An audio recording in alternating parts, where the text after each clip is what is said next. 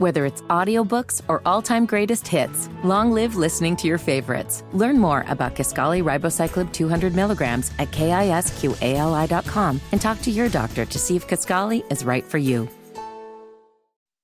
Hammer and Nigel. Can you believe these characters are weirdos? On 93 WIBC. So let's rock it! My name is Nigel. Tony Kennett from the Daily Signal. He's an investigative journalist. He's also my co-host for this afternoon, filling in for Jason Hammer. Tony, how are you? Absolutely fantastic. Nigel, how are you? Really good, man. Thanks. I was not surprised at all to hear Mitch Daniels is not running for Senate in 2024. He's had a long career, worked for Bush in the early 2000s, that administration, served as governor from, I think, 2005 to 2013. Very successful stint as governor of this state. I mean, he had a huge profile. People loved him. And then equally as successful as Purdue's president until the end of last year. He's in his early 70s, and I never really thought or believed that he was going to run for Senate. It's like, you know, he's done enough. He's done it all. And I'm not surprised by it. People are like, I think people were campaigning for him. Right. He's the establishment, last shot. The people that really just don't like Banks for some reason. They're like, oh, I hope that he'll run in and he's safe and warm. He's like a blanket at home. And I mean this in the most respectful ways. Mitch Daniels was kind of a mentor, starting off Chalkboard Review. He gave us some advice getting that off the ground back when I was getting into education journalism. A very intelligent man, have a lot of respect for him. I do not mean this as an insult. The dude is old and he looks tired. Quit pushing people who should be allowed to go retire with their families to run for office because you can't produce any good politicians in your generation. Let the guy rest. He's tired. I don't want some old man dragging his feet to the U.S. Capitol. I want him home with his family, which he has earned. And rest assured, when you start a sentence off with, I don't mean this as an insult. Well, I mean, if I say, you're about to get insulted. No, I really like him, and I've had a lot of good conversations with him. And I know that if I'm like, well, he's old, I'll get direct messages in my Twitter. You shouldn't say that. No, I mean, it's okay to be old and not run for things anymore. That's okay. His statement really didn't even make it sound like he ever considered it. I conclude that it's just not the job for me. Not the town for me. I loved that part. And not the life I want to live at this point. Screw that town. DC's terrible. Like we were all talking about it. We were all predicting it, and I don't think he really ever even considered it. Or even, I mean, you know, his family probably looked at him and said, "Yeah, you've done a lot, Dad. Being governor is far more important than being a United States senator. He did it well. Good. Go home and rest. You've earned it." You think being governor is more important than being one of the most 100 most powerful people in the country? I believe that the sovereign states that make up these United States of America are far more important than the senators we send to D.C. Yes. But they are, I mean, there's no question, they're powerful. Oh, yeah. Powerful, I mean, absolutely. People, they're incredibly powerful. Yeah. And, you know, all of those things. Of course, the bastardization of that position that took place since we stopped using state legislatures to send them to D.C. instead of direct election. So who, you know, so Braun is going to leave the Senate, come run for governor. Yeah. And that Senate seat will be open. I mean, it's Banks to lose it. Jim Banks to lose at this point, right? Really. And I got to tell you, we have like no one notable running for office in the state of Indiana. Like, who are like young or in the prime of their political game power players really running in to change things? We have nobody. We have to like look and like lift old logs in the woods to find people to run for governor, to run for the Senate. It's like, it really is his race to lose. I don't see anyone else who's going to come in and what like knock Sparks? it out. I don't think she's going to run. I just don't think that she's ready yet. I think that she needs more time to establish herself in the district. She's well known. She is state well known. For sure. She has a national profile on cable news all the time for her perspective on the war in Ukraine, which, and she immigrated here very in well 2000. spoken. I just don't necessarily see her as being prominent in Indiana-based policy, whereas as Banks comes out ready to fight for the state of Indiana, Sparks has a more refined take on more certain policy issues that are more specific to her areas of study. Holcomb didn't do anything after he... God, I hope not. I hope leaving. I hope he runs to a different state. That's what I'm hoping for Holcomb. Okay, so this is from WIBC.com. If you run for the school board in Indiana, you don't get any help from political parties. You don't have to put a party designation next to your name when you run. You're not allowed to. You're not allowed to put a party affiliation next to your name. Lawmakers are considering a bill to change that, to put that little D or the little R or next an to L the name. if you're, a Rob Kendall. A libertarian or an independent. Or a G for green. So now, believe it or not, there's some opposition to this bill, and we'll get to why this bill is kind of controversial. They say it invites politics into school board races. There have never been politics in elections before. What is this chaos? I can't believe it. It would change the perspective of voters because of the D's and the R's next to the names. I love that line so much. So so I'll translate that line. It would change the perspective of voters. They are saying, if I run as a progressive, no one will vote for me in the state of Indiana. Yeah, that's the point. That's the point. I don't want to vote for you if you're a progressive in the state of Indiana. I like my conservative and liberty-based candidates. Deal with it. I'm sorry that you love your pronouns. I'm not voting for you, Kendra. So you because, man, there are some crazy people, like really progressive people on school boards that ran for school board and won, like in Zionsville, for example. Oh, I remember. And I just don't think people. I mean, tell me what the case is for having an R and a D next to your name there. Look, I'm not saying that you should have to. You feel free to run as an independent. Feel free to put no letter next to your name. My opinion is this. If I want to communicate to the larger community, I am running as a Republican. Or if I'm in IPS, I am running as a Democrat. I should have the right to be allowed to establish myself as a political candidate for this party, if they'll have me, because you have to get approved by your party. That should be my right. Why are you restricting what I can put on the ballot next to my name when the local dog catcher gets to put Democrat or Republican next to his or her name? It's just fair. But that is funny. State Senator Andrea Hunley is the one that said that. I'm expressing concern that it would change the perspective of voters. No one's going to vote for the Democrats, guys. We're in Indiana. It bleeds red once you get outside of Indianapolis. And Bloomington. Okay, something else going on in the legislature. A lawmaker is targeting furries in schools. So the Indy says Star, the headline. Yeah. It's working its way through the Senate. It would reiterate that schools are allowed to enforce dress codes and curb disruptive behavior and address concerns about students identifying as furries.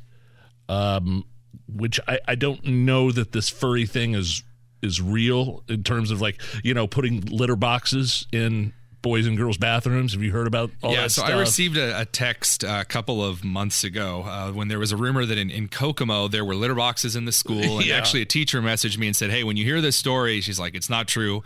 I'm very much against all of the kinds of garbage that's in school. No, it's not happening there.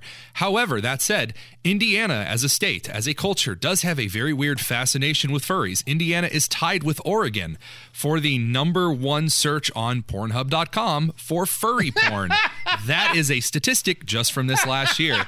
There are a large number of Indiana students who go to school in junior high and high school and hiss at each other and wear really weird crap because that's just a cultural facet. It has been for a long time.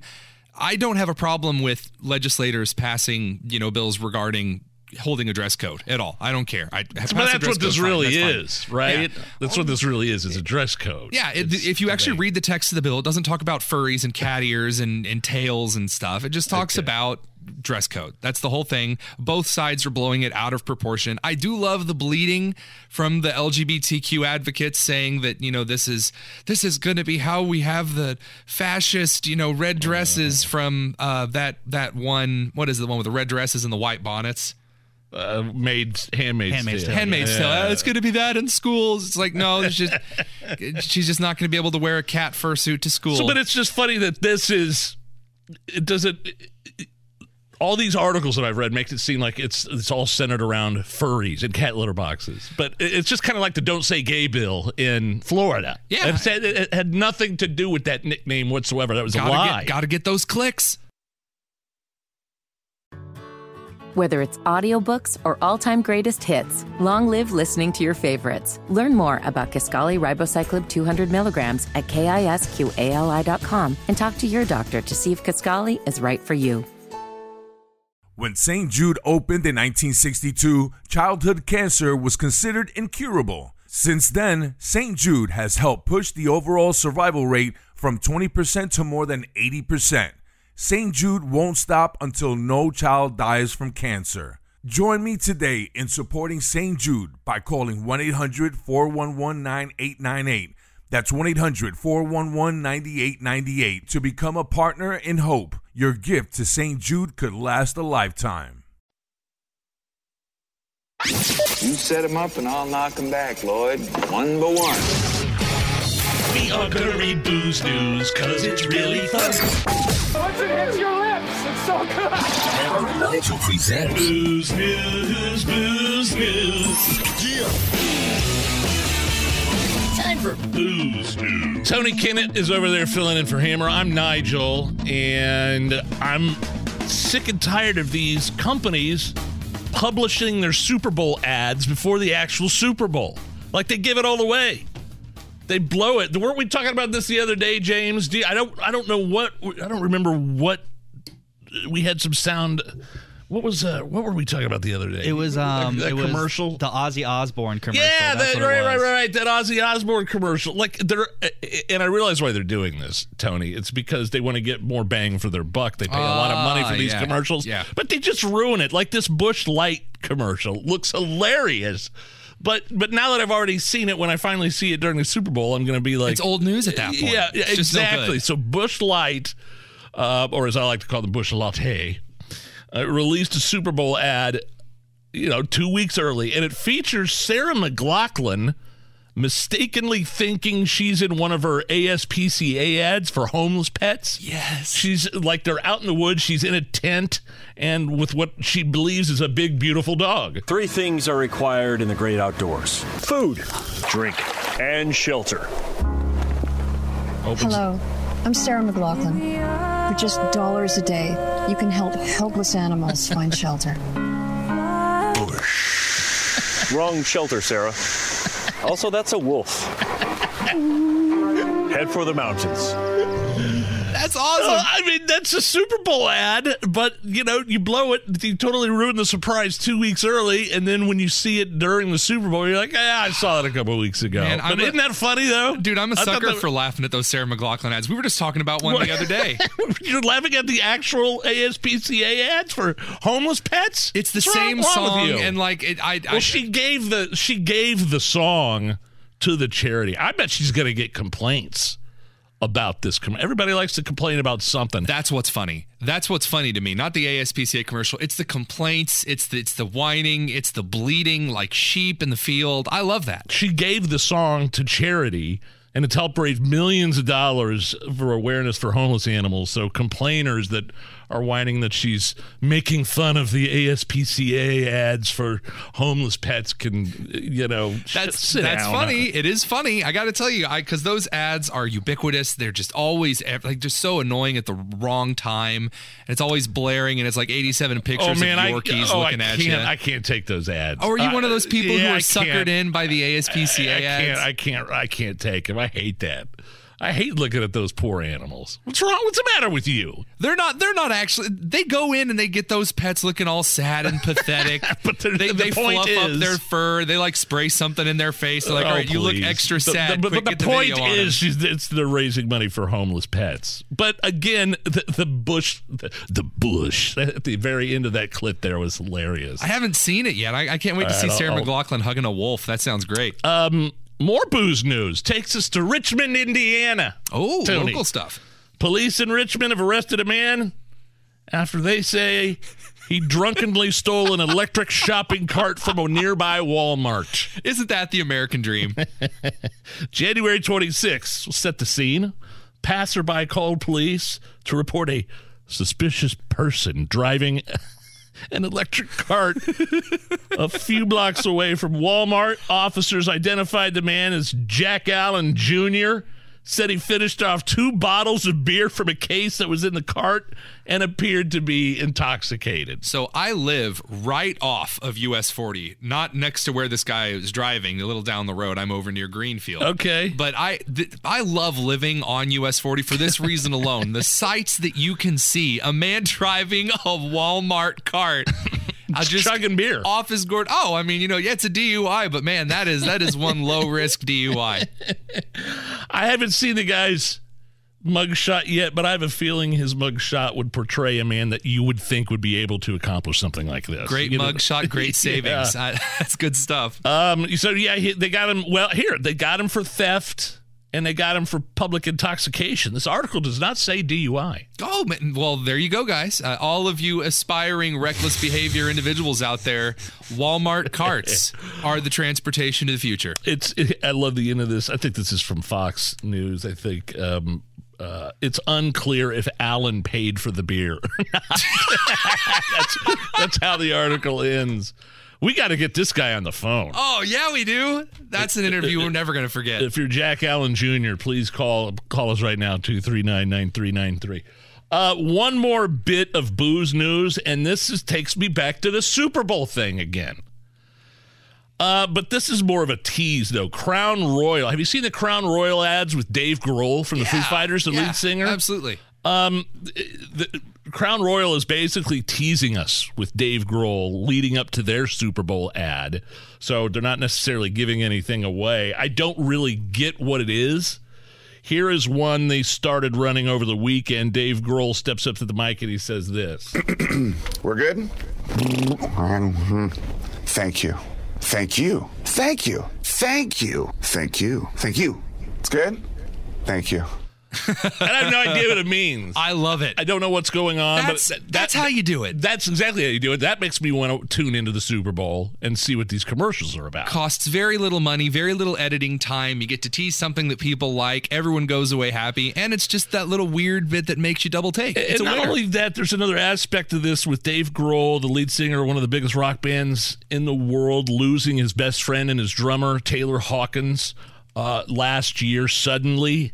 And I was totally wrong. I thought, man, Dave Grohl loses Kurt Cobain, and then, decades later spends his entire life building up the Foo Fighters to be one of the biggest rock bands in the world. And Taylor Hawkins is truly his best friend. I thought, man, there's no way the Foo Fighters are ever going to play again. Just, it's too much, they're not the Foo Fighters without Taylor, Right. And then I saw the tribute at Wembley Stadium.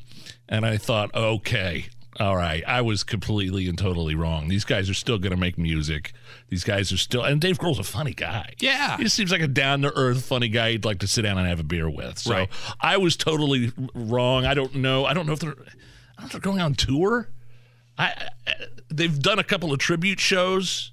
Taylor Hawkins' 16-year-old son played on a few songs. They played My Hero. They were amazing. He was amazing.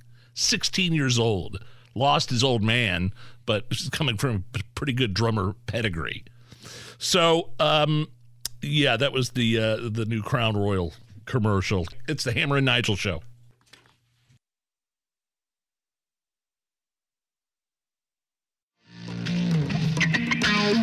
It's the Hammer and Nigel Show. My name is Nigel. Tony Kennett from the Daily Signal filling in for Jason Hammer. He's got a special guest on the DriveHubler.com hotline. Absolutely. So Joel is with us today from the Heritage Foundation. There's a lot of shenanigans going on, Nigel, regarding ESG, the environmental social governance. Oh, boy, those people. All these making sure that you're not driving any gasoline vehicles and that you're not burning any coal and that your state is super duper green, and who cares who gets hurt? And then there's certain companies that have like ESG ratings. Oh, yeah. How like compliant you are, yes. How green the signs on the side of your buildings are, I guess, photosynthesis and all that stuff. Well, Joel's with us today because the Indy Star released an article talking about how the Indiana General Assembly is starting to show a little concern about the national green movement sticking its hands into our state.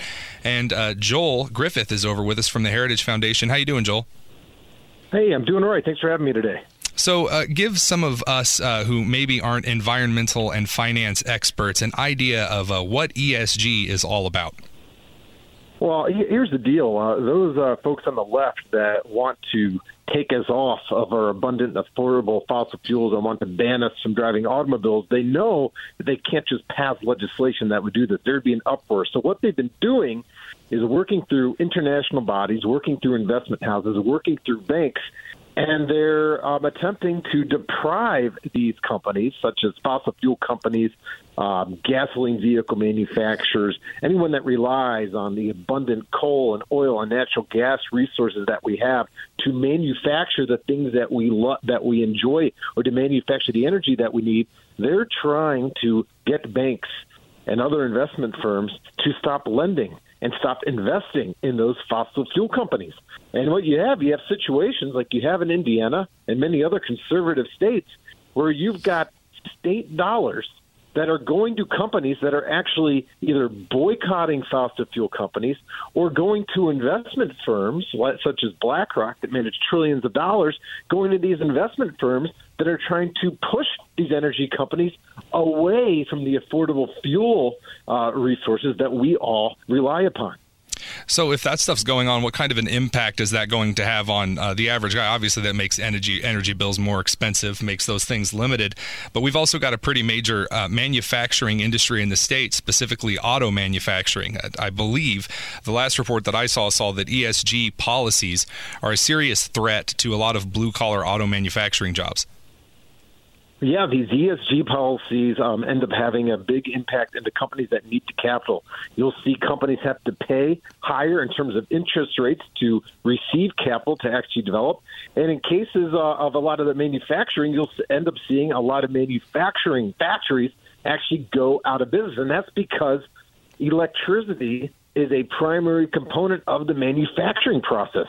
Industrial electricity prices, for instance, in some states like Michigan, have averaged up to 2 or even 3 times as pricey as other states in the country. And when you have electricity prices increase by that much, well, that causes factories to have to shut down, and sometimes not just relocate from one place in the country to another place, but at times you see those factories shut down altogether.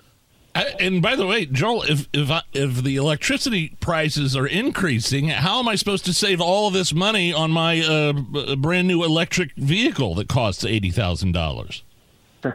No, that's right. Well, you'll see the government, of course, try to offer subsidies for you to purchase that. Of course, all that does is obscure the cost, because we know that money comes from somewhere. And, of course, during the last 2 years, we've realized that there is no such thing as free money. What the government might give you in terms of a subsidy or a check, you're going to pay for either by taxes or by inflation. Well, they keep saying that you're doing things for the planet by introducing, quote, low-carbon alternatives in that smooth, sultry, greasy salesman voice to meat and dairy. They're undermining our agricultural industries by like leaps and bounds. A lot of farmers that I know in eastern central Indiana are really frustrated that they're being pressured into using electric farm vehicles and targeting their fertilizer use. Didn't this just cause like revolts in the Netherlands?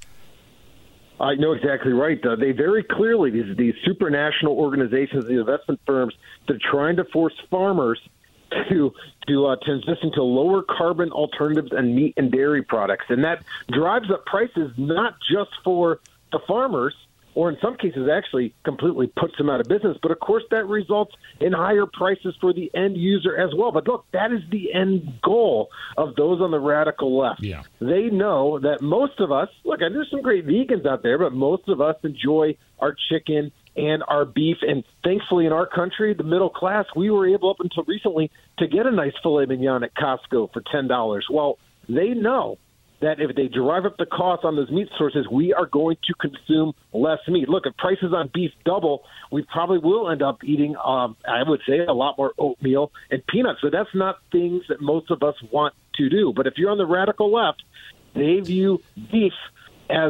consumption as an assault on the planet, because beef emit methane, and they view that as a pollutant. So it's all out there right in the clear. They want to push these farms to transition to alternative energy sources because they know that's going to drive up the cost, and it's going to force us as consumers to consume less of the so-called carbon-intensive food products. So, Joel and Nigel, when I was in college and I was taking some of my ecology classes, we actually used to laugh about how methane, and that's cow gas, cow flatulence, is one of the number one causes of carbon emissions in the world. And we used to laugh about that because, what are you going to do about cow gas? That's just one of the, it's just one of the facts of life. And yet here is an entire movement funded by billionaires who think they're better than you that is going against cows and chickens. Nigel, did you know that cows and chickens are environmentally unfriendly? Not only that, I remember when AOC put out, the Green New Deal or whatever her thing was, and Nancy Pelosi even rolled her eyes, the Green Dream or whatever, and, talked about cow farts and how people should eat less meat. And the very next day, and this illustrates the total hypocrisy here, the very next day she was pictured with her team members, and one of her assistants was shoving a big burger down his throat. And people that are pushing this are the same ones that are sailing in their yachts and flying on their private jets. Well, right? Look, those folks that are pushing these radical environmental policies, many of them are incredibly successful, incredibly wealthy, and don't expect them to give up their private yachts and their private jets and their big homes. And look at Al Gore, the one who's been one of the biggest climate change alarmists over the last 30 years. He lives in an enormous mansion, a sprawling estate where you could have probably housed 50 families at once, and that's just to himself and to whomever he's actually married to right now. But look, those folks, these elites that are working through these supranational organizations to reduce our carbon emissions and jack up our energy costs and our food costs, they view themselves as the planners of the destiny of mankind. And look, if it's only those 1% or that 1/10 of 1% that are using these carbon-intensive products, they view that as not really having an impact on the planet. We are the problems. We, the middle class, we are the problems on the planet in their eyes. And if they can make air travel more expensive for us and food costs, meat costs more expensive for us, and reliance on gasoline-powered vehicles, if they can push us away from that, they really do believe that they can acquire not just power, but in their minds, they think they're going to save the planet. And that's why it's so important for us to push back. And in states like Indiana especially, and other conservative states, there's an opportunity to start pushing against this nonsense now. It's the right thing to do, and it's also going to benefit all of us who aren't in the top 10th of 1%. It's going to benefit us as well economically. And here in Indiana, we're actually looking at HB 1008 on the floor of the House, which would be limiting how much ESG-related policy would be able to affect Hoosiers, would be able to actually affect the state. It's possibly receiving a vote in the House Financial Institutions Committee this Thursday. Joel, what are we looking at for this bill? Do we think its chances are pretty good? I know that there have been some rumors that it's going to struggle a little more in the Senate. Yeah, well, HB 1008 does two primary things.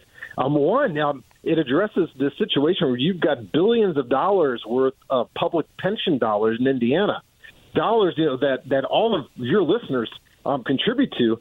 Oftentimes, those funds are actually managed by investment firms like BlackRock that are actually pushing forward this ESG radical agenda.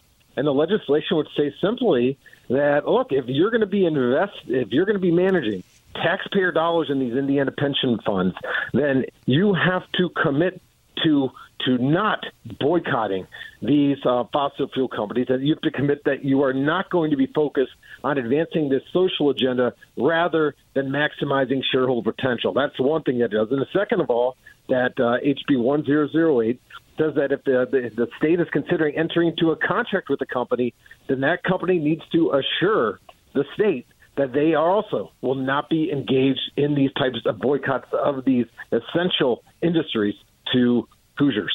Joel Griffith, Heritage Foundation, here on the Hammer and Nigel Show. Tony Kinnett filling in for Hammer. Just one more thing before we let you go. Big picture, Joel. It just frustrates me that only a few years ago we were the number one energy exporter in the world. We were energy independent. And from day one, Joe Biden and his administration have made it their mission to destroy all that. Got rid of the pipelines, got rid of the offshore oil drilling and the leases. It's incredibly frustrating when you think about where we were just a few years ago in this country. Yeah, well, we are not producing at our full capacity, and that's even though we are now, we are basically producing what we are consuming in terms of energy. We could be doing far more. Yeah. The problem is you've got those on the left that are specifically promising that they want to bankrupt these industries, or at least drive them out of business over the next 10 to 30 years. And I know 10 to 30 years sounds like a long time for us, but if you're one of these companies and you're looking to build pipelines or invest in engineers or build refineries or ships to actually ship liquefied natural gas, those investments pay off over 10 to 30 years. If you're going to put in $5 billion in a refinery, you have to be reasonably sure you're going to be able to actually operate that. So what the Biden administration is doing right now, by promising that over the next few decades they're going to transition us to a zero-carbon economy, that is sending a signal to these companies that it's not a wise idea to be investing resources right now in new productive capacity. So we are going to start feeling the impact of that. We're already feeling the impact now because the regulations are so high. It's one of the reasons why in Massachusetts, for instance, you're paying about triple for natural gas compared to places like Western Pennsylvania and Ohio. So we're already seeing the impact. But you're going to be seeing the impact for decades going forward because the Biden administration, just by signaling that they want to drive these companies out of business, it is scaring companies away from making those needed investments. Absolutely. Joel, thank you so much for doing the research to make sure that this stuff gets out there so that the common American can be aware of the kind of things that are coming for not just the economy, but their pockets and their homes directly. Joel, where can we keep up with your work? Go to heritage.org, and on this important issue, you can just key in ESG, and if you're listening in Indiana, ESG in Indiana, and it'll actually pop up all the information that could be helpful to you and to help your listeners get involved with this. Absolutely. Joel Griffith, thank you very much for hopping on. Thanks for having me. We'll be right back. It's the Hammer and Nigel Show. Tony Kennett is filling in for Hammer. Hello, my name is Nigel. Check this out. It's so stupid. An Idaho man has broken the world record for most fist bumps. He performed the most fist bumps performed in 30 seconds. Here is David Rush. Listen to this audio. David Rush is this guy's name, getting into the Guinness Book of World Records with 273 alternating fist bumps. 3, 2, 1, go. Stop. Come on! That is 297 fist bumps in 30 seconds. However, 24 of them had to be disqualified because they didn't meet the fist bump qualification set by Guinness. New record, 273 fist bumps in 30 seconds. Come on. There you go. I'm sorry, play the beginning. That did not sound like... I try not to have a dirty mind on this show. I'm in my mid-40s. I've like to think I've grown up a little bit, but just listen to the sound again. Go. I think everybody knows what I'm getting at, right? I just have concerns with the guy at the end. Well, unfortunately, 24 of those fist bumps don't meet the Guinness World Record standard qualifications of fist bumpitude. Is this a qualification? I mean, do you pick up chicks with this accomplishment? Hey, baby, yeah. I once smacked 130,000 fists in a few minutes. Why are these things records? Yeah, like, there's a bunch of these guys that are pros that do this for like a living. That come up with all this. You can just make up thing. I'm gonna, put the most pieces of gum on my face and sing Britney Spears. Yeah. That's the record. I'm gonna pop 100 balloons in 10 seconds. No one's ever Guinness done that Book before. Of World Records. Well, but 24 of those balloons didn't count because they don't meet Guinness standard world record standards. Tim Allen is denying the charges that he flashed Pamela Anderson's crank on the set of on the Home Improvement in 91. What? Just I can't. She said she walked out of her dressing room and he walked out of his dressing room. He was in his robe and just flashed her Big Jim and the Twins. It was all there and said, "Hey, now we're even because I've seen you naked." She was in Playboy. So that was the Tim Allen denying this, of course. I gotta say, man, it is timely in how this came out now. It is being only a couple of years after, 91? Yeah, Yeah, right. Just a little, but, she's got a book to sell. She's got her new memoir. All right, we'll be right back. More of the Hammer and Nigel show next. You're listening to 93 WIBC.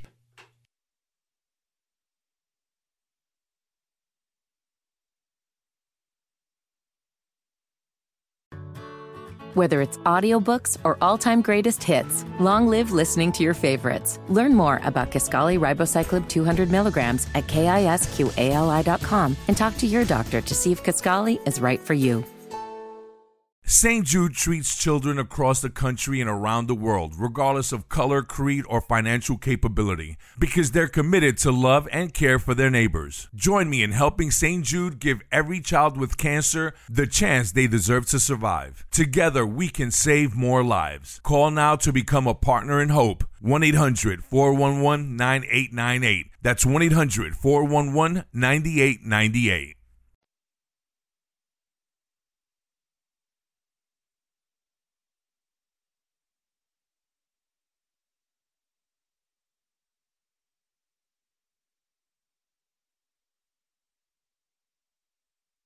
Hammer and Nigel. Can you believe these characters are weirdos? On 93 WIBC. So let's rock it! My name is Nigel. Tony Kennett, investigative journalist from the Daily Signal, filling in for Jason Hammer. Tony, how are you? Absolutely stellar. How are you, Nigel? I'm a little disturbed by these numbers down at the border. Oh, man. Do you know what gotaways are? The term gotaway. So the people who initially just flooded over and never were touched by Border Patrol or ICE or anybody? Exactly. Illegal immigrants. They evade Border Patrol, but they're spotted with other forms of surveillance. Basically. Oh, okay. So they're counted. So they know they're coming across the country. See, I think most people want to come into this country and claim asylum and go through the whole process. Right. And but the gotaways are what's crazy because we don't know who they are. We actually kind of do know who they are, and what they're about. I mean, they're gotaways because they don't want to be fingerprinted, right? They don't want to be apprehended by the system. Gang members, predators, drug dealers, traffickers, cartels. Listen to this: there were nearly 600,000 gotaways last year, fiscal year 2022. Only 4 months into fiscal year 2023, the CBP is reporting that there have been 293,993 known gotaways since last October. That is insane. October 1st, nearly 300,000.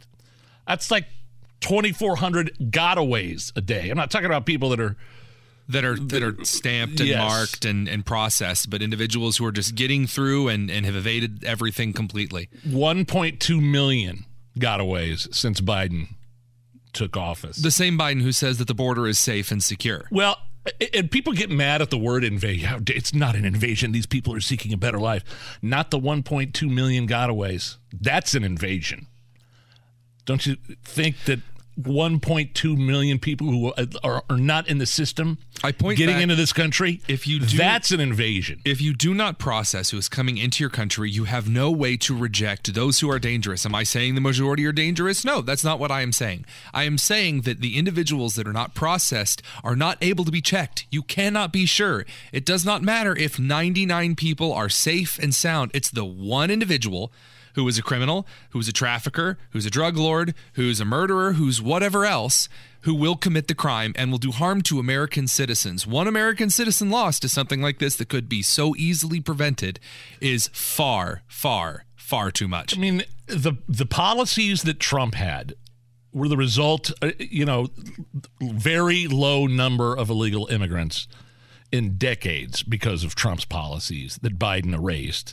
And with the allure of sanctuary cities and free hotel rooms.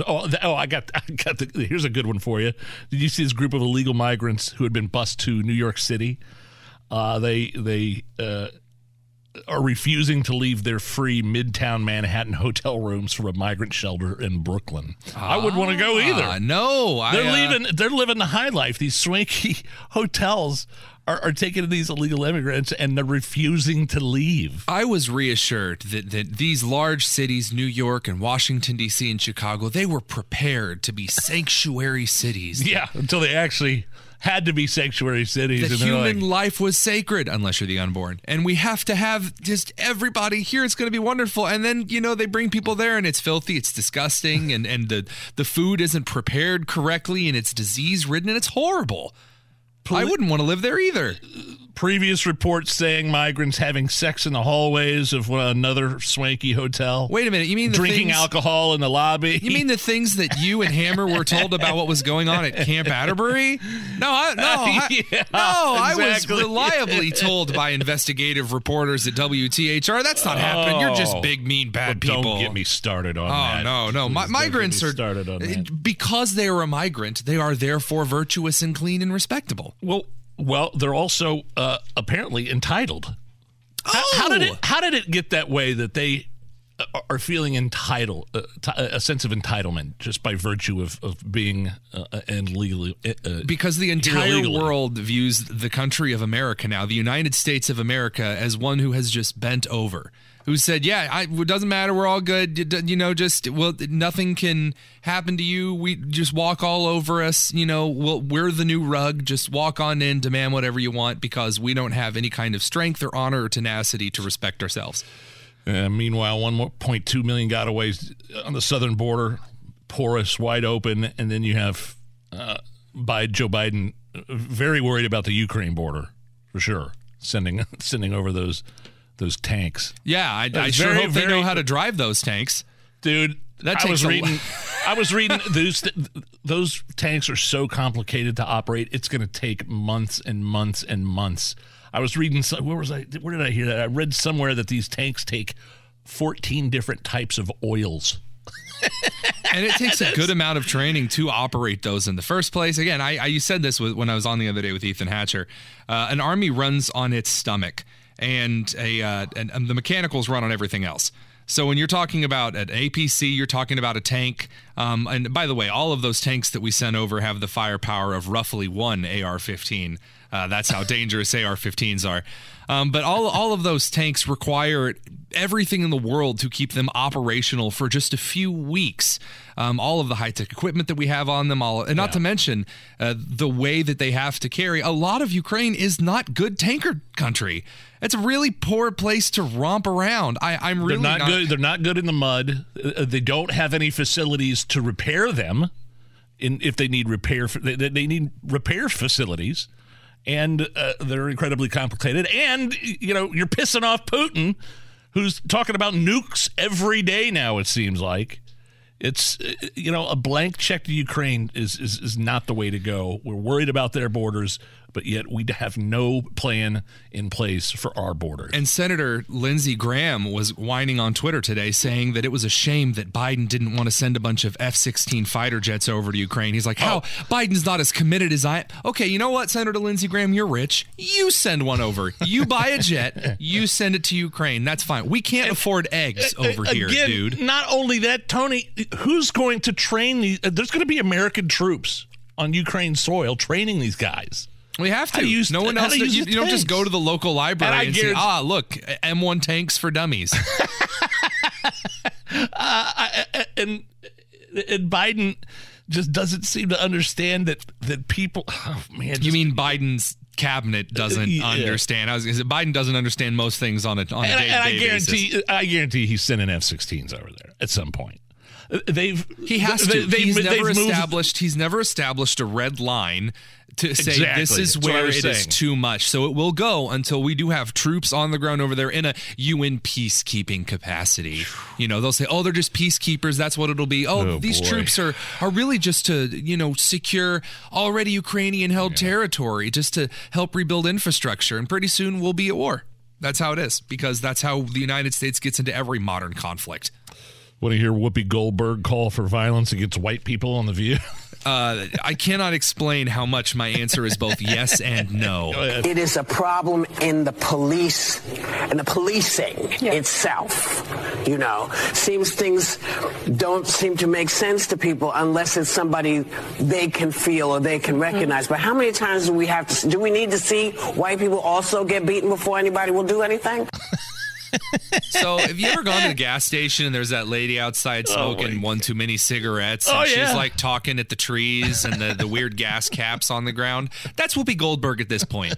No one really knows what she's saying. She's like, yeah, beat him up. That's what I say. And you're like, man, this is a Wendy's. The jump that people are making, they're trying to crowbar in white supremacy, systemic white supremacy as you know, the blame here for what happened in Memphis. Terrible thing that happened in Memphis. Those 5 officers were immediately charged.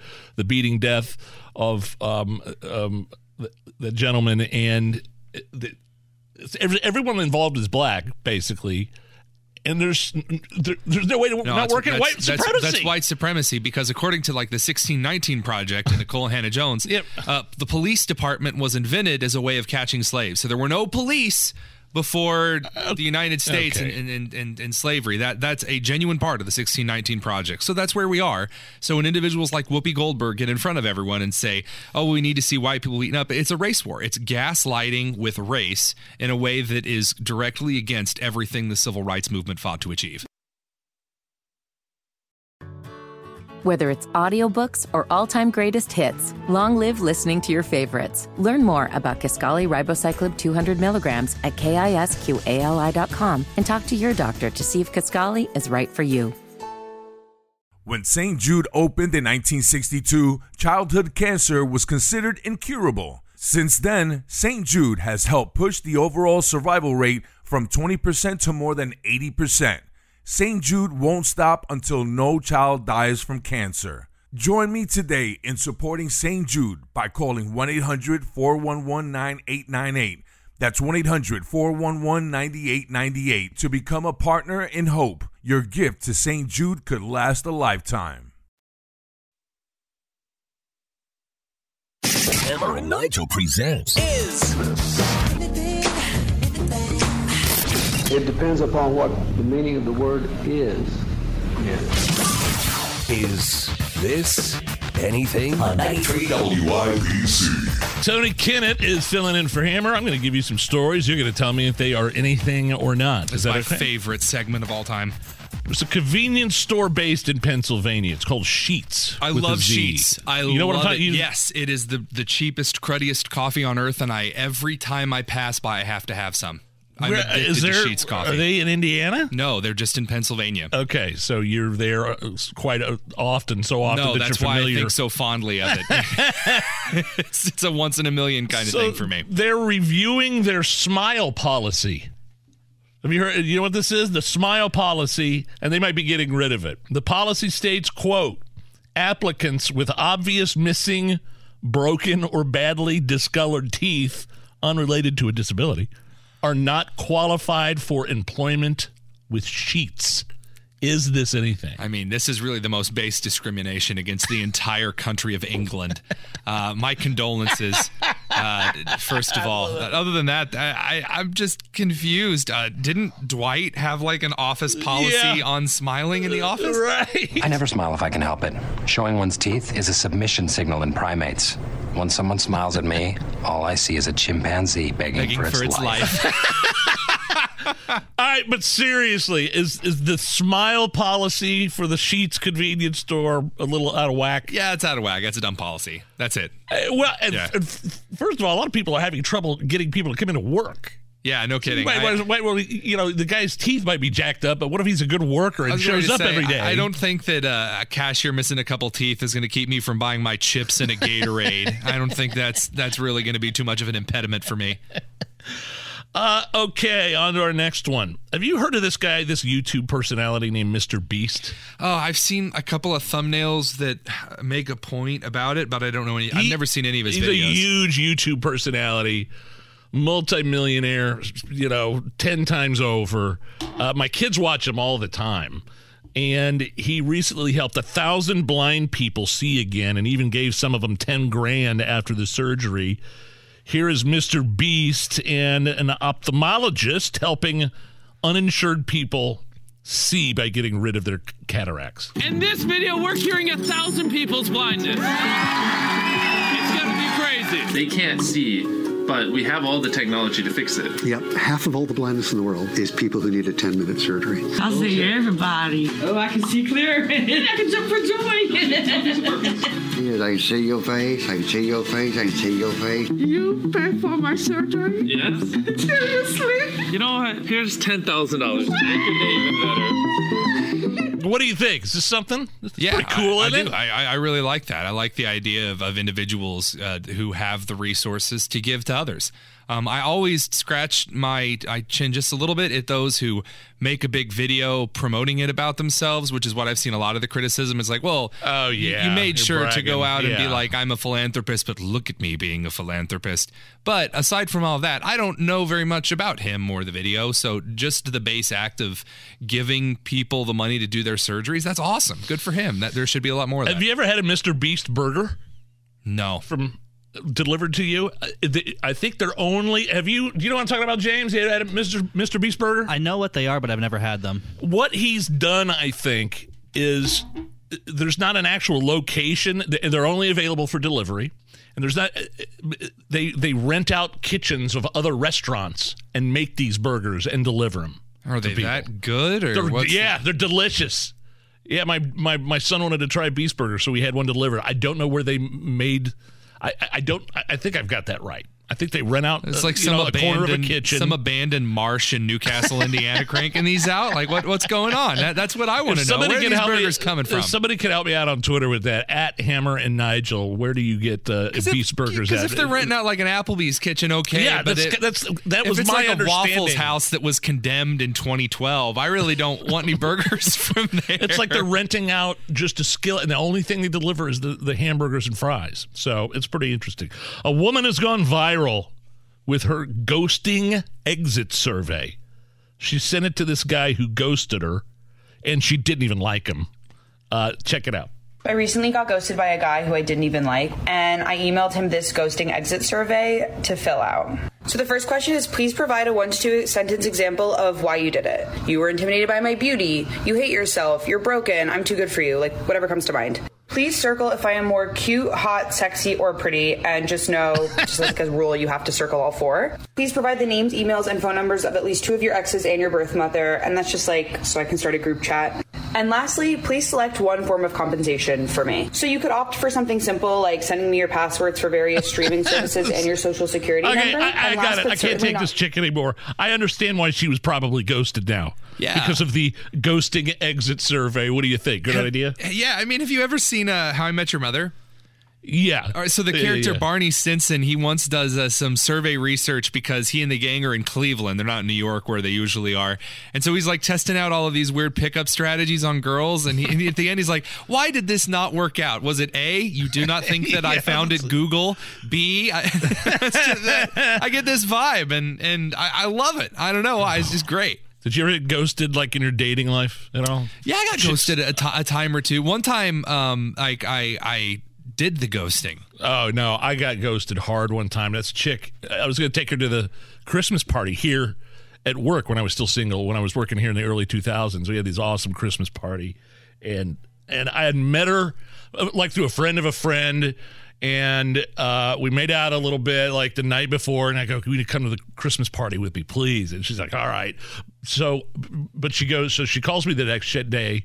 She goes, "I'm going to follow you there to the Christmas party." And I'm like, okay. So she actually pulled up into my house. She followed me all the way downtown. I pull into the parking garage. She just goes right on past. Oh, man. Oh, that's I called her on her cell phone. And she just kept bumping me and bumping me and bumping me. I don't know what happened. I'm not sure how the hell I got ghosted like that. I'm a pretty reasonable, nice guy, you know. Yeah. But that's a big I had her oof, coming to Chief. the Christmas party. I was humiliated. You have no idea. And I still to this day No idea what happened. Some say she's still out there trying to get to the office party. It's been a long time. It's the Hammer and Nigel Show.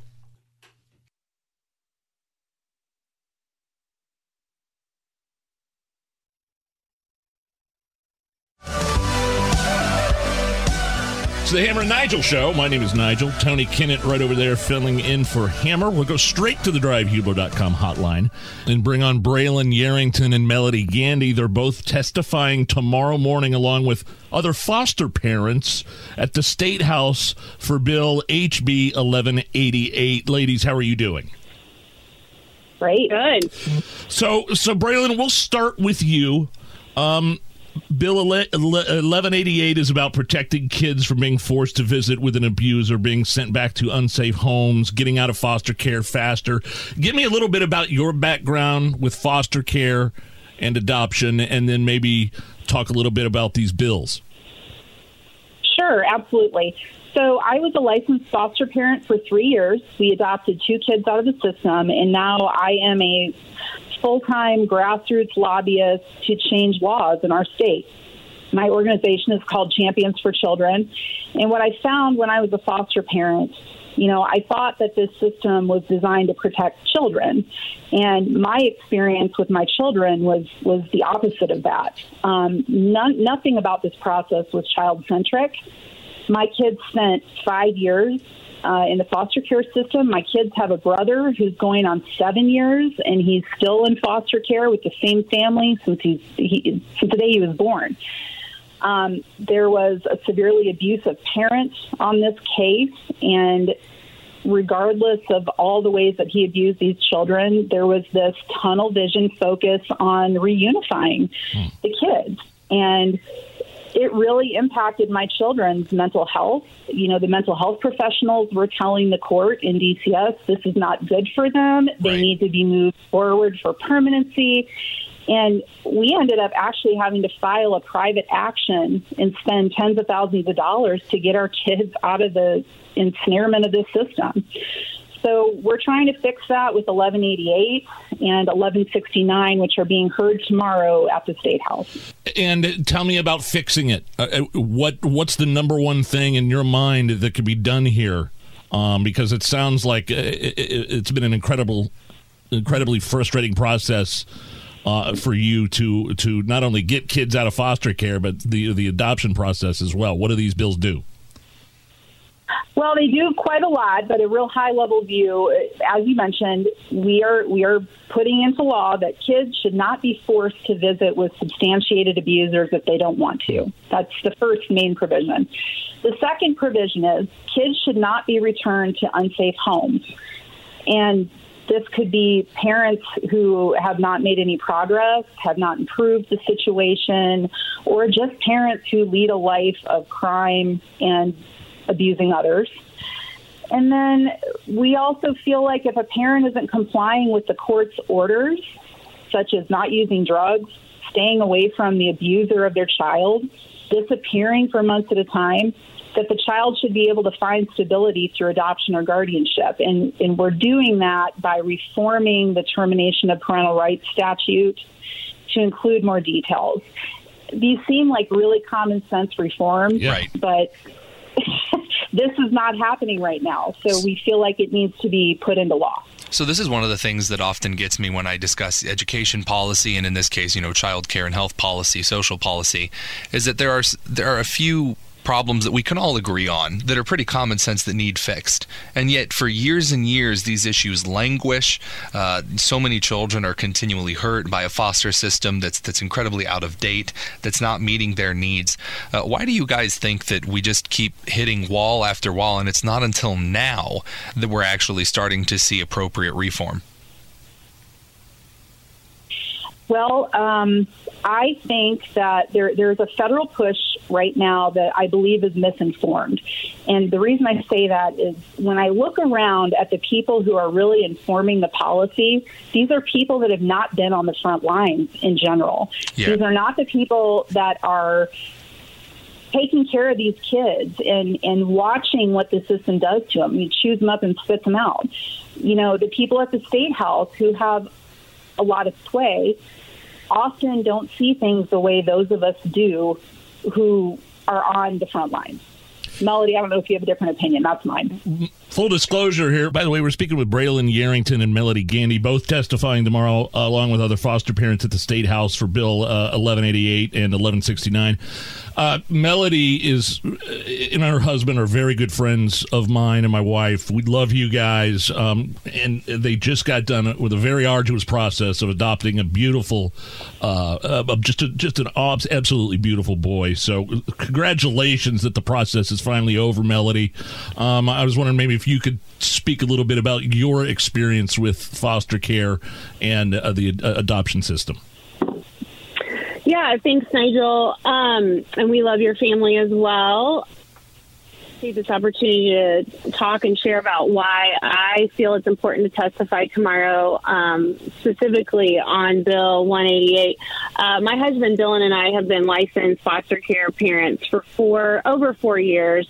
And I would agree with Braylon that, the majority of the time, people that want to do foster care are wanting to help children and families. For my husband and I and for our kids, we wanted to do something about the foster care crisis. I find that a lot of people don't know that Indiana is one of the top states in our country that has the worst foster care in our country, and we're in a crisis. And so when you hear those things, you want to do something to help. And so my husband and I felt very called to this. And I would agree with Braylon that it was not as child-centric as I had been trained to expect.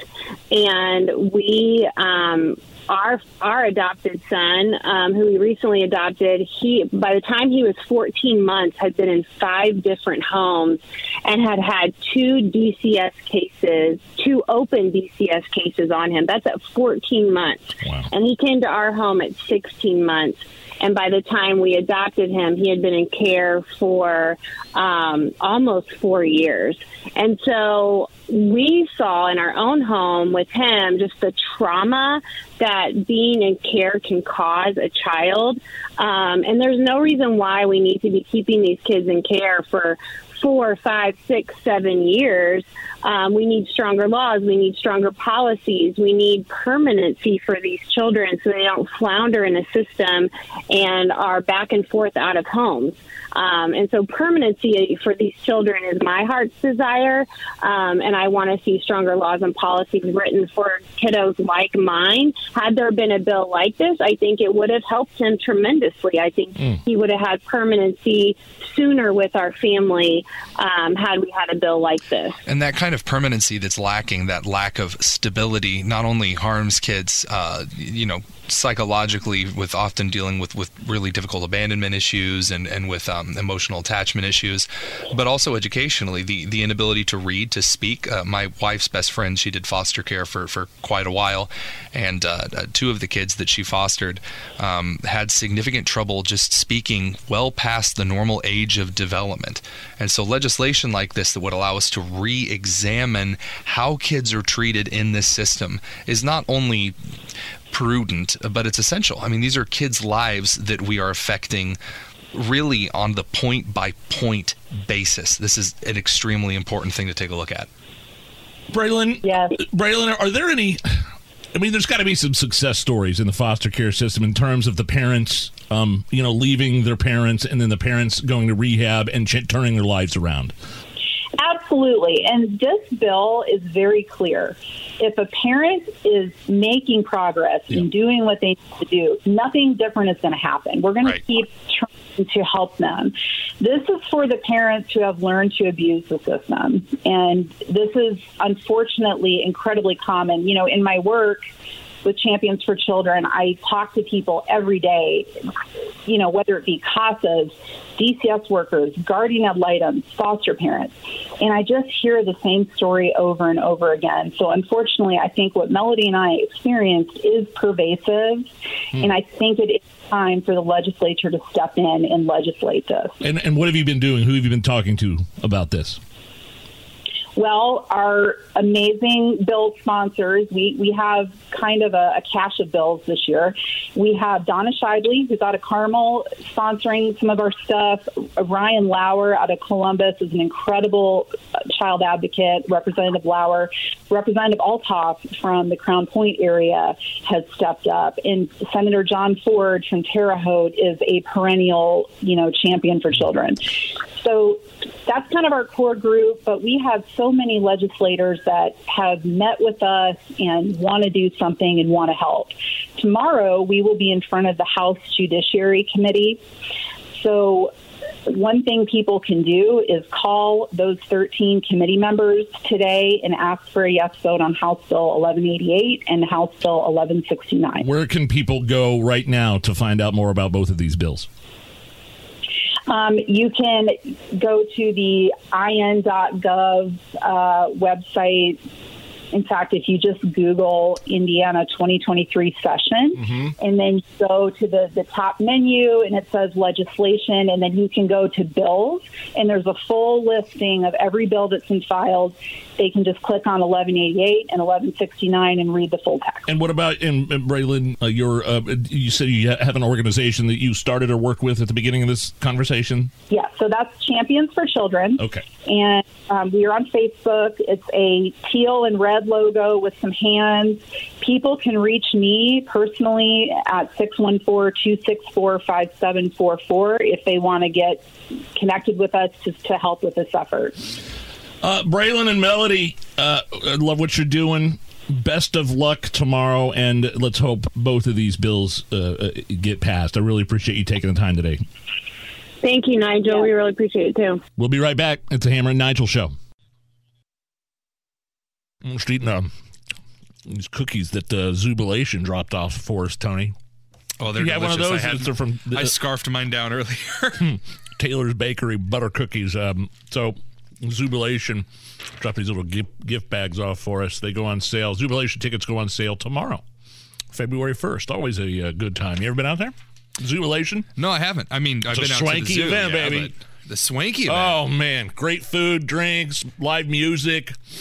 People get dressed up, tuxedos, the whole deal. Do you get to hang out with the penguins? Yeah. You get to walk around and hang out with everybody. My daughter loves penguins, so I got to ask. That sounds like it'd be pretty fun. Let's see, Zubilation tickets go on sale tomorrow and Friday, June 9th. Starting at 5:30. Good. I don't want to be out there when it's. I don't want to be out there when it's 25. Yeah, but when you're wearing a tuxedo, you're sweating. You're good. Gonads good. Off. Yeah. But people dress up all crazy too. It's just a fun night and a great fundraising event. Absolutely. Did you see this Rolling Stone article about the Jane's Revenge folks? Yes, I did. So this is actually kind of interesting. The DOJ announced the first arrests of the individuals behind Jane's Revenge. A bunch of instances of arson across the country and vandalism at crisis pregnancy centers. Yeah, so people who don't know, Jane's Revenge is an a pro-abortion group that is very anti-pro-life groups. So they despise pro-life groups. They go around targeting women's crisis centers that provide resources to women who are pregnant and don't have a lot of resources at their disposal. And so Jane's Revenge has gone around writing on buildings with their spray paint cans and markers, "If abortions aren't safe, you aren't either." Dun, dun, dun. I remember that one. Burning down buildings and all this stuff. So the Department of Justice announces, hey, we got a few of them. And the Rolling Stones, and I did see this article, and it is stupid. They're mad that they arrested him. Yeah, the Rolling Stones said, "Oh well, looks like they finally caught the right-wing boogeymen." These, and I quote, "two activists." Wait, I thought these were domestic terrorists. They're arsonists. They're burning down buildings. They're vandalizing for political reasons. Cocktails, writing threatening and intimidating language across crisis pregnancy center walls. Now, wait a minute. Violence, destruction, and intimidation for a political purpose. Ding, ding, ding. That's the definition for terrorism, not activism. But the ironic part is they're using a law aimed at actually protecting abortion access. There's a law in the mid-'90s, I don't know if you read this part, about just protecting healthcare services in general. And it was designed really to protect abortion access and abortion doctors and things like that. We're using the same law to prosecute these lunatics that were doing all this damage. And I think that was that's some poetic Stone. Justice. Yeah, it must have grated on the Rolling Stones editor to post that part. By the way, just real quick, while we have a chance, got about 30 seconds here. This is Joe Biden. Do you want to set this clip up? You sent this one to me. So, President... the press was asking Joe Biden how, the Catholic Church and the Pope are against using they're saying, hey, the Catholic Church is very against abortion. They're against, the federal government funding abortion. Federal tax dollars. Yeah, and Biden responds with this. Catholic Churches are demanding that federal tax dollars not fund abortion. No, they are not all doing that. Nor is the Pope doing that. Mr. President. So, for those of you that don't speak airplane, the president said, no, the Catholic Church is not doing that, and no, the Pope is not doing that. So, I guess just Biden knows better than the Pope and the Catholic. Congrats. I guess the Catholic Church can take a break. Biden's here. All right, we'll be right back. It's the Hammer and Nigel Show.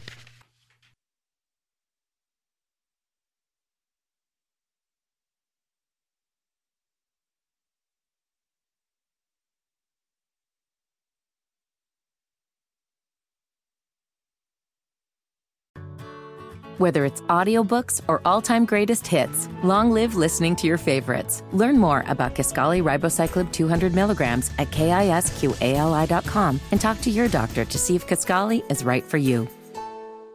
St. Jude treats children across the country and around the world, regardless of color, creed, or financial capability, because they're committed to love and care for their neighbors. Join me in helping St. Jude give every child with cancer the chance they deserve to survive. Together, we can save more lives. Call now to become a partner in hope. 1-800-411-9898. That's 1-800-411-9898.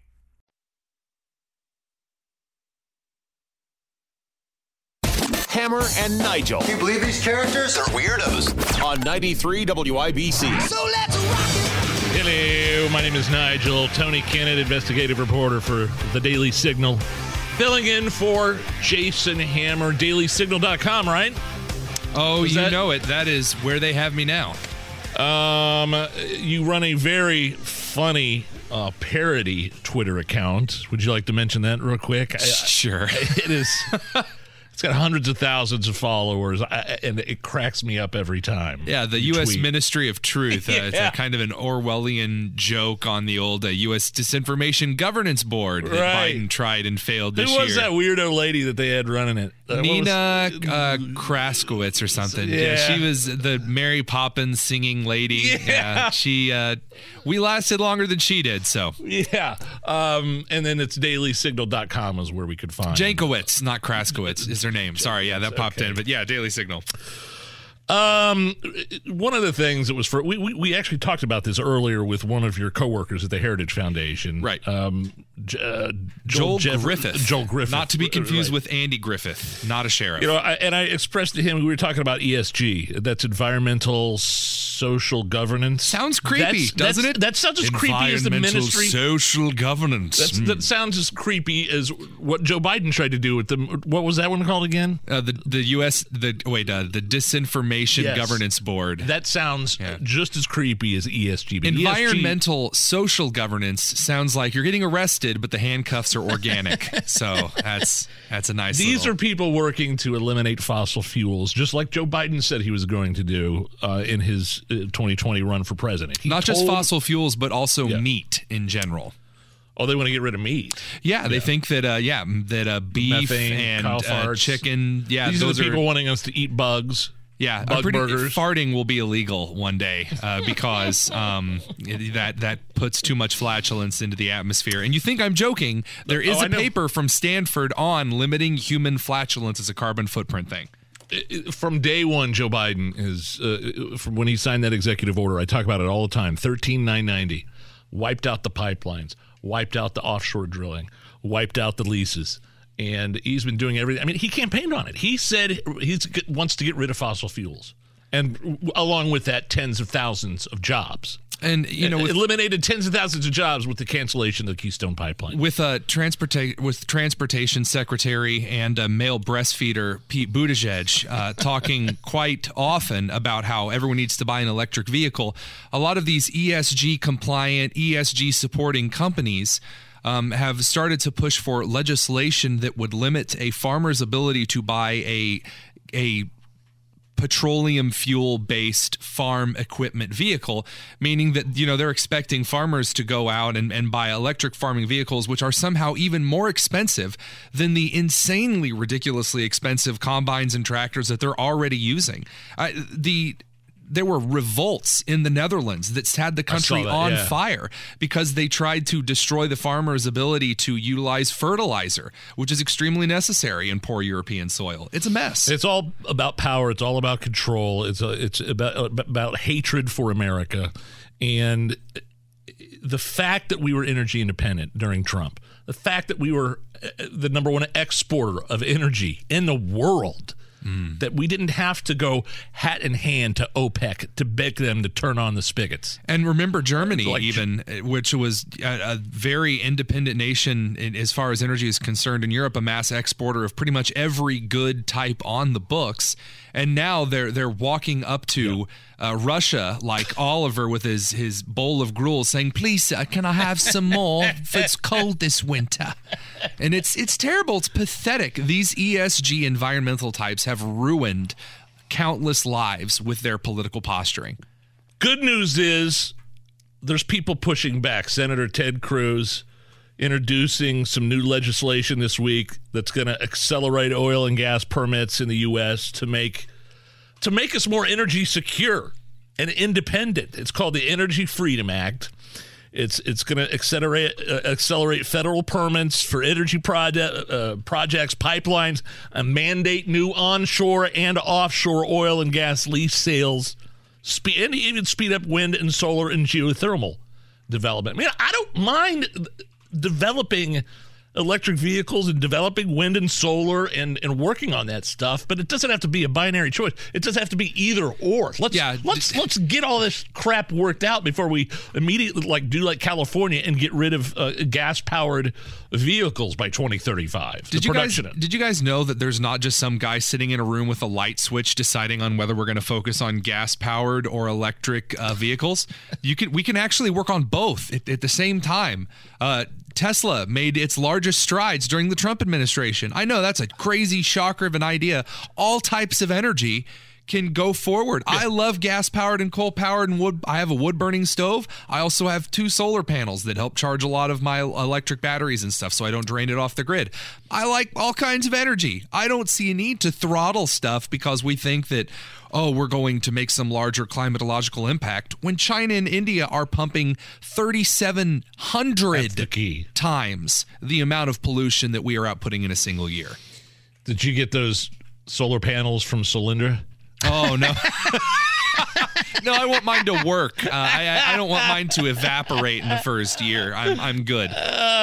But I like this statement that Cruz put out. Quote, under President Biden, American families are struggling with record high gas prices and home heating prices, thanks in part to Biden administration's hostility towards oil and gas. And that's purely what it is. Again, he's on tape. He's on record as saying, I want to eliminate fossil fuels in this industry. One study found $157 billion in energy investment is tied up in the federal permit process. He's introducing the Energy Freedom Act and reversing Biden's actions so we don't have to resort to tapping. Again, another thing, tapping the strategic petroleum reserves and sending some of that to China. And by the way, I would like to point out that what Senator Cruz is doing here is actually how these types of measures are supposed to be introduced. It is not under the authority of the President of the United States of America to just send out an executive order of his whims of the day out to his court and like he's some kind of royalty. I applaud any senator that actually puts these measures forward in a bill where it belongs. It's not up for SCOTUS, and it's not up for the president to decide these things. It's legislative, so use the legislative branch. Do you want to do a talking dog story, or do you want to do a new debate going around after a customer asked for the tip money back? Oh, we got to talk about the tip money. I smell a Karen in the water. Well, here, okay, so there's this debate going around after a barista came out with a story about how a customer tipped him $2 but then asked him for the money back. Here is a Starbucks barista explaining the encounter. We're both standing there, and in my head, I'm just thinking, it's $2, dude. It's not that serious. Like, I get, we all have different budgets, but it's also like, it was never that serious. Asking for your tip money back. Can I have my $2? I mean, if you did he accidentally hand like the $2 over?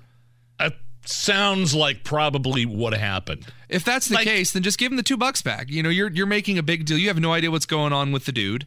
And then to the dude, I would say, hey man, I mean, it's just tip the guy. Both people in this situation theoretically would be wrong, but as far as I know, there's only one person who went to social media going, guys, someone asks for their tip money back, the world is ending. I just like the tipping in some of these restaurants where they don't do anything, where you do all the work and you still... I hate that. Like there's a store around here that does that. Just I don't need a tip because I went to your refrigerator to get an energy. Yeah, drink. like you order a Gatorade and they walk up, they shove the iPad in your face and like your tip options are 15%, 20%, 35%, or your firstborn child. And then like when you have to like go through, you have to swipe and tap to get to no tip. I'm not saying I'm not Scotty no tip and Pippin here. I like tipping. When I'm out and there's a waitress or a waiter at a restaurant, I tip well because I want to be a good testimony. But if you're getting a Gatorade out of the fridge, I'm sorry, that's not tip worthy. It's such a good experience at this new Mexican restaurant in Zionsville. It's called Verde. Friday. You're not loyal to a Mexican restaurant? Are you even a Midwesterner? What do you mean? I mean, it's like a high-end fancy restaurant. Let me explain Midwestern Mexican restaurants. They had a live DJ in DJ Meals. I grew up near Newcastle, Indiana. I went to Los Amigos in Newcastle for 18 years of my life, and now I go to Don Rigo's in Greenfield every time I want Mexican. I am loyal to a Mexican. I don't need high fancy. That sounds like a wonderful place. I'm sure that over in Zionsville, you guys have it really fancy. We've got an El Toro. We got an El Mason. We got the Salty Cowboy, which is locally owned, but this new place called Verde was excellent. It was packed, but I didn't think we were going to be able to get a table. We got right in. We sat down. The service was awesome. How's the salsa? A Mexican restaurant lives or dies based on how delicious the salsa is. Excellent salsa. I got the, what did I get? I forget what I got. You were disappointing me over and over. I'm going to call your wife. This is not acceptable. Wait a minute. I'm just giving a good review and saying the service was actually good. It's quesadilla. It's like a high end, like a steak quesadilla. That's nice. What it was. Oh, good. You got to go steak. If you get ground beef, but then I was sipping on some Rocca Patron. Is that how you say it? We went with our friends that I just got off the phone with, Melody and Dylan. Oh, that was where you guys went out to? Yeah, that's what those were our friends. Was the DJ good? Yeah, DJ Meals. I think that's his name, DJ Meals. He came up to me as we were walking out. He's like, dude, huge Hammer Nigel fan. Let's go. Starstruck. That's awesome. So, but it's like this high end play, and I'm just saying it was a good experience. And you tipped him well because the service was stellar. Very well. The service was excellent, and this is not like a paid advertisement. I just like it when because it's few and far between in terms of restaurant experiences that people have been positive about restaurant experiences lately, because it's hard to find help. And it's hard to get good service. When someone provides good service, I let them know because I want that good service again. It's a crazy idea out there, but no, get a Gatorade out of the fridge, no tip. You're listening to the Hammer and Nigel Show on 93 WIBC. Well, Tony Kennett, for people who say CRT and gender affirmation and things of that nature are not being taught in school. I'm so tired of this argument, but continue. And you were a former administrator for IPS. You saw it firsthand. That's true. And at Lawrence North, when I was told that we needed to gather around and see which of us was failing more black kids, and that was the most racist teacher. I remember that morning. Wow. Yep. An Arizona pro-parent school board member who was recently elected into that office leaked and alerted parents to some radical science curriculum that's being considered in the Peoria school district there in Arizona. The science curriculum basically discounted the reality of biological sex. So as a former biology teacher, I can't wait to hear you continue on this stuff. What did it say? It's considering this new biology book that basically lies to kids about biological sex. Quote, we know now that sex is not a binary state. Oh, that's interesting. Sex determination is an active area of research that should yield a more sophisticated understanding. Oh, yes. So here's a fun fact. When I was in graduate school, we basically had exercises in lengthening studies and kind of expounding on things in order to provide a more nuanced approach. That's a very fancy science way of saying we found out how to take words, make them bigger words to kind of obfuscate what we were saying. And that's really what's going on here. It says sex determination is an active area of research that should yield a more sophisticated understanding. Let me translate. Sex determination, seeing what sex you are, is an active area of research. We haven't decided what it means yet. Yeah. That should yield a more sophisticated understanding. We are not ready to make a decision yet because of what we would call qualitative measures or my feelings. But as a biology teacher, former teacher, we now know that sex is not a binary state. I had biology teachers like that. Yeah. Oh, really? Oh, yeah. Oh, absolutely. I taught with one for a while. And she was very well-meaning and really nice person, but she would tie herself in knots trying to explain away the sex and gender binary system. So again, and I've seen countless videos over the past few weeks. I wanted to play a few of them for you. There was one the other day of it was either an administrator or a teacher saying, look, I still teach CRT in my class. We just don't call it that. I've seen undercover videos left and right. Now, I'm not saying, look, my teacher's kids, my kids' teachers are awesome. Yeah. I feel like I got to qualify that every time we talk about something like that. Oh, no, if you say one teacher is bad, Nigel, you're really saying all teachers are bad and should be thrown in a wood chipper. I know what's going on in your head. But there is some good news, like down in Texas, right? A lot of good stories start with, meanwhile, down in Texas. A bunch of legislators sent a letter to every school district in the state asking them to immediately leave the Texas Association of School Boards because of several issues. It took the Texas Association of School Boards, the TASB, an entire year to leave the National School Boards Association. You remember the NSBA, right? The one that we're still a part of in Indiana somehow? Yes, I remember.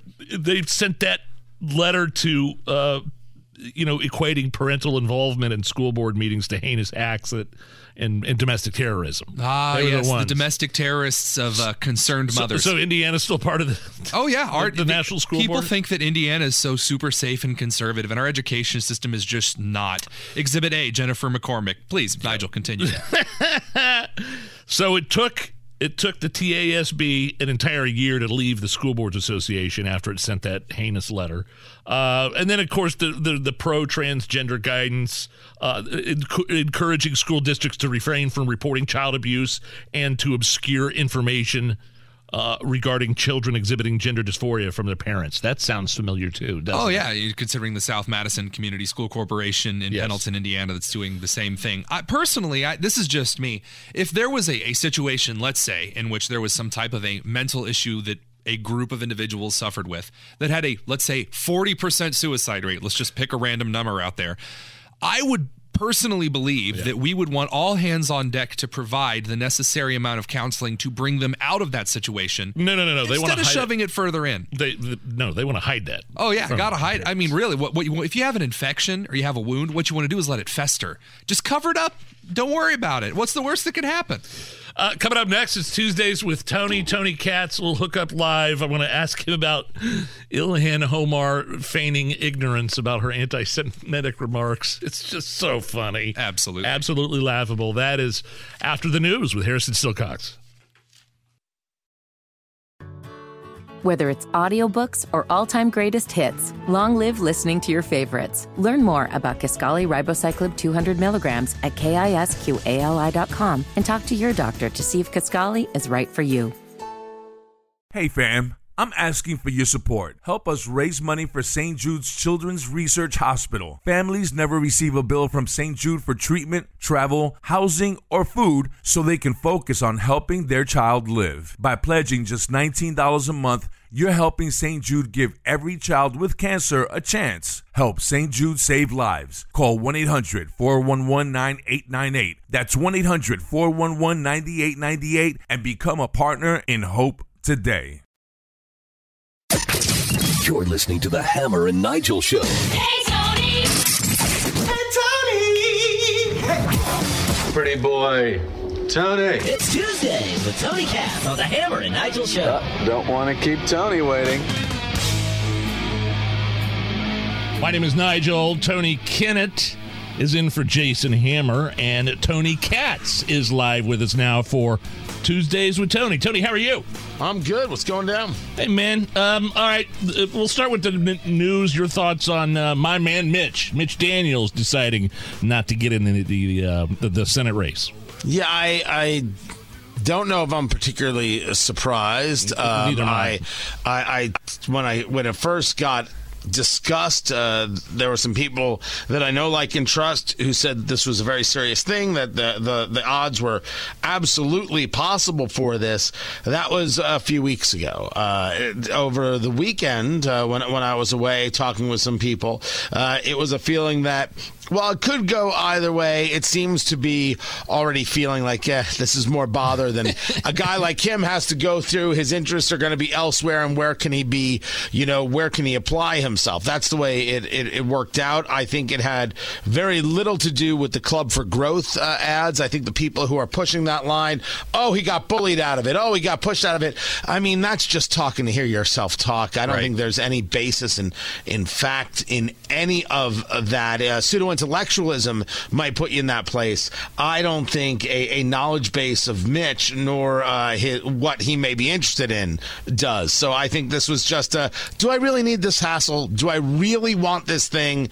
And age could have played a big part of this as well. That's what I'm thinking. I mean, reading his statement, the end of his statement said, yeah, this job is just not for me. The town's not for me. Then this is not the life I want to live at this point. The dude just looks tired. I'm really, the last time I spoke to him, he just sounds exhausted. Like, let the man rest. You don't need the Senate. Nobody needs the Senate. That's exhausting. I'm just talking about it. Do you think it's Banks to lose now at this point? At this point, yeah, I really and truly do. I had the congressman on the show, and while he wasn't, he's a very, very close to the vest guy, very reserved, and he's never going to speak out of school. I got to assume they're all doing cartwheels over there. It's a much easier race without Mitch and that name recognition in the race. And there's a question of who else could jump in, who possibly could jump into this. And there's always been the conversation of Victoria Spartz in the Indiana 5th, but I don't see that happening in terms of I don't see her winning a primary, and I think she's got to recognize that as well for a statewide race. So I don't know who else gets in on the Republican side. This is absolutely right now Banks is to lose.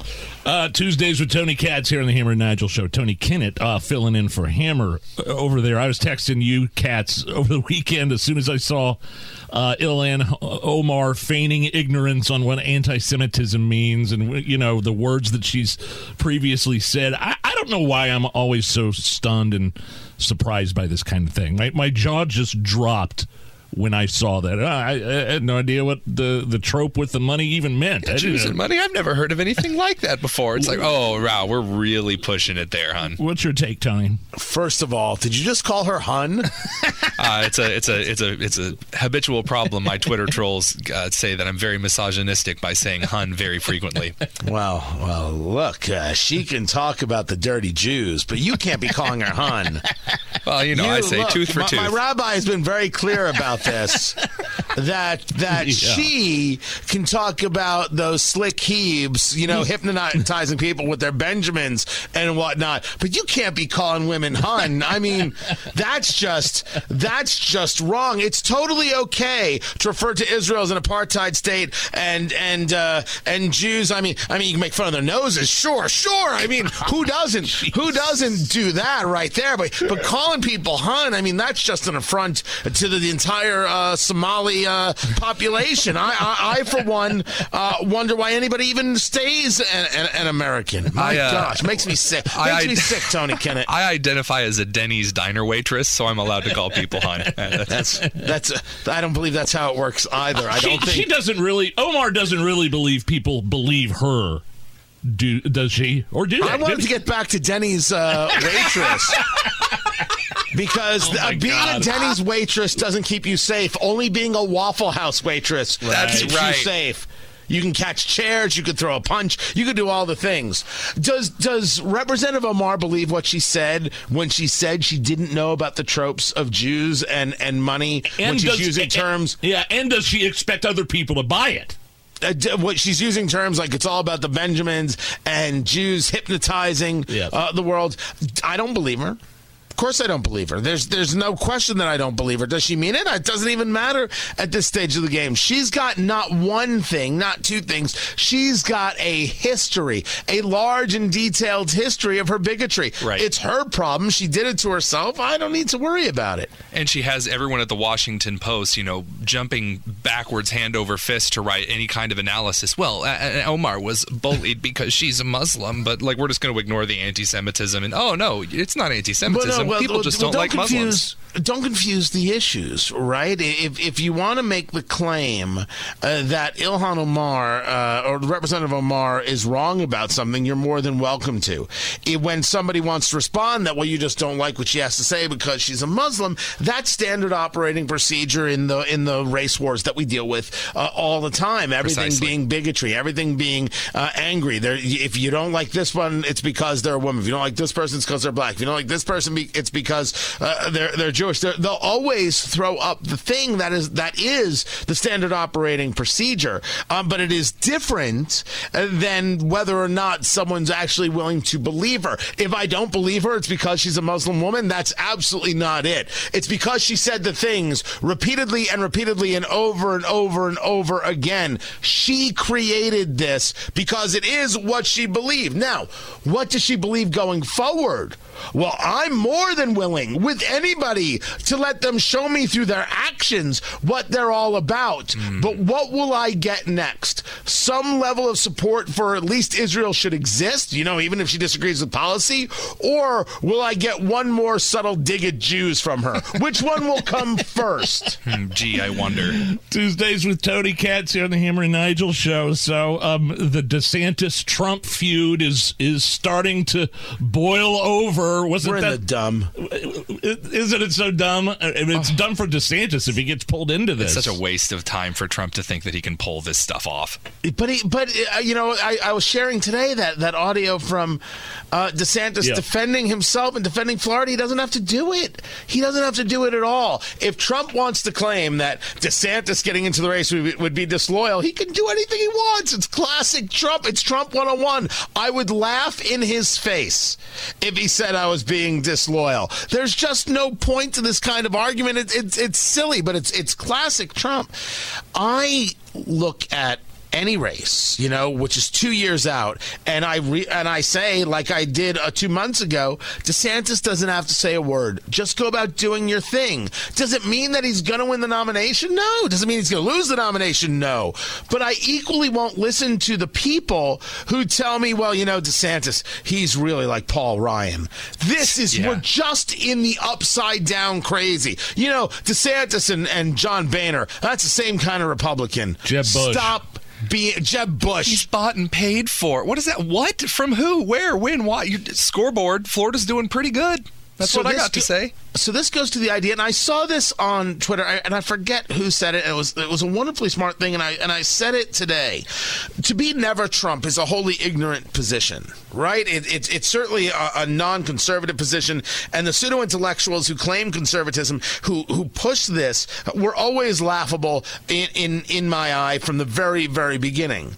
Well, how do we think about only Trump?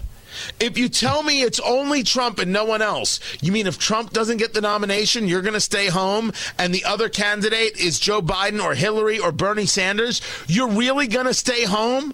May I ask, with all due respect, what value do you bring to the table? Because it's not conservatism you're bringing. It's irrationality. It's idol worship. If it's never Trump, it's idol worship. If it's only Trump, it's idol worship. Take a breath, take a beat, take a bourbon, take a look at who the candidates are, vote in a primary, and then in a general, do smart things, make good choices. Tony Katz has 2 shows, 6 to 9 and noon to 3. Thank you very much, sir. Always, baby. It's the Hammer and Nigel Show.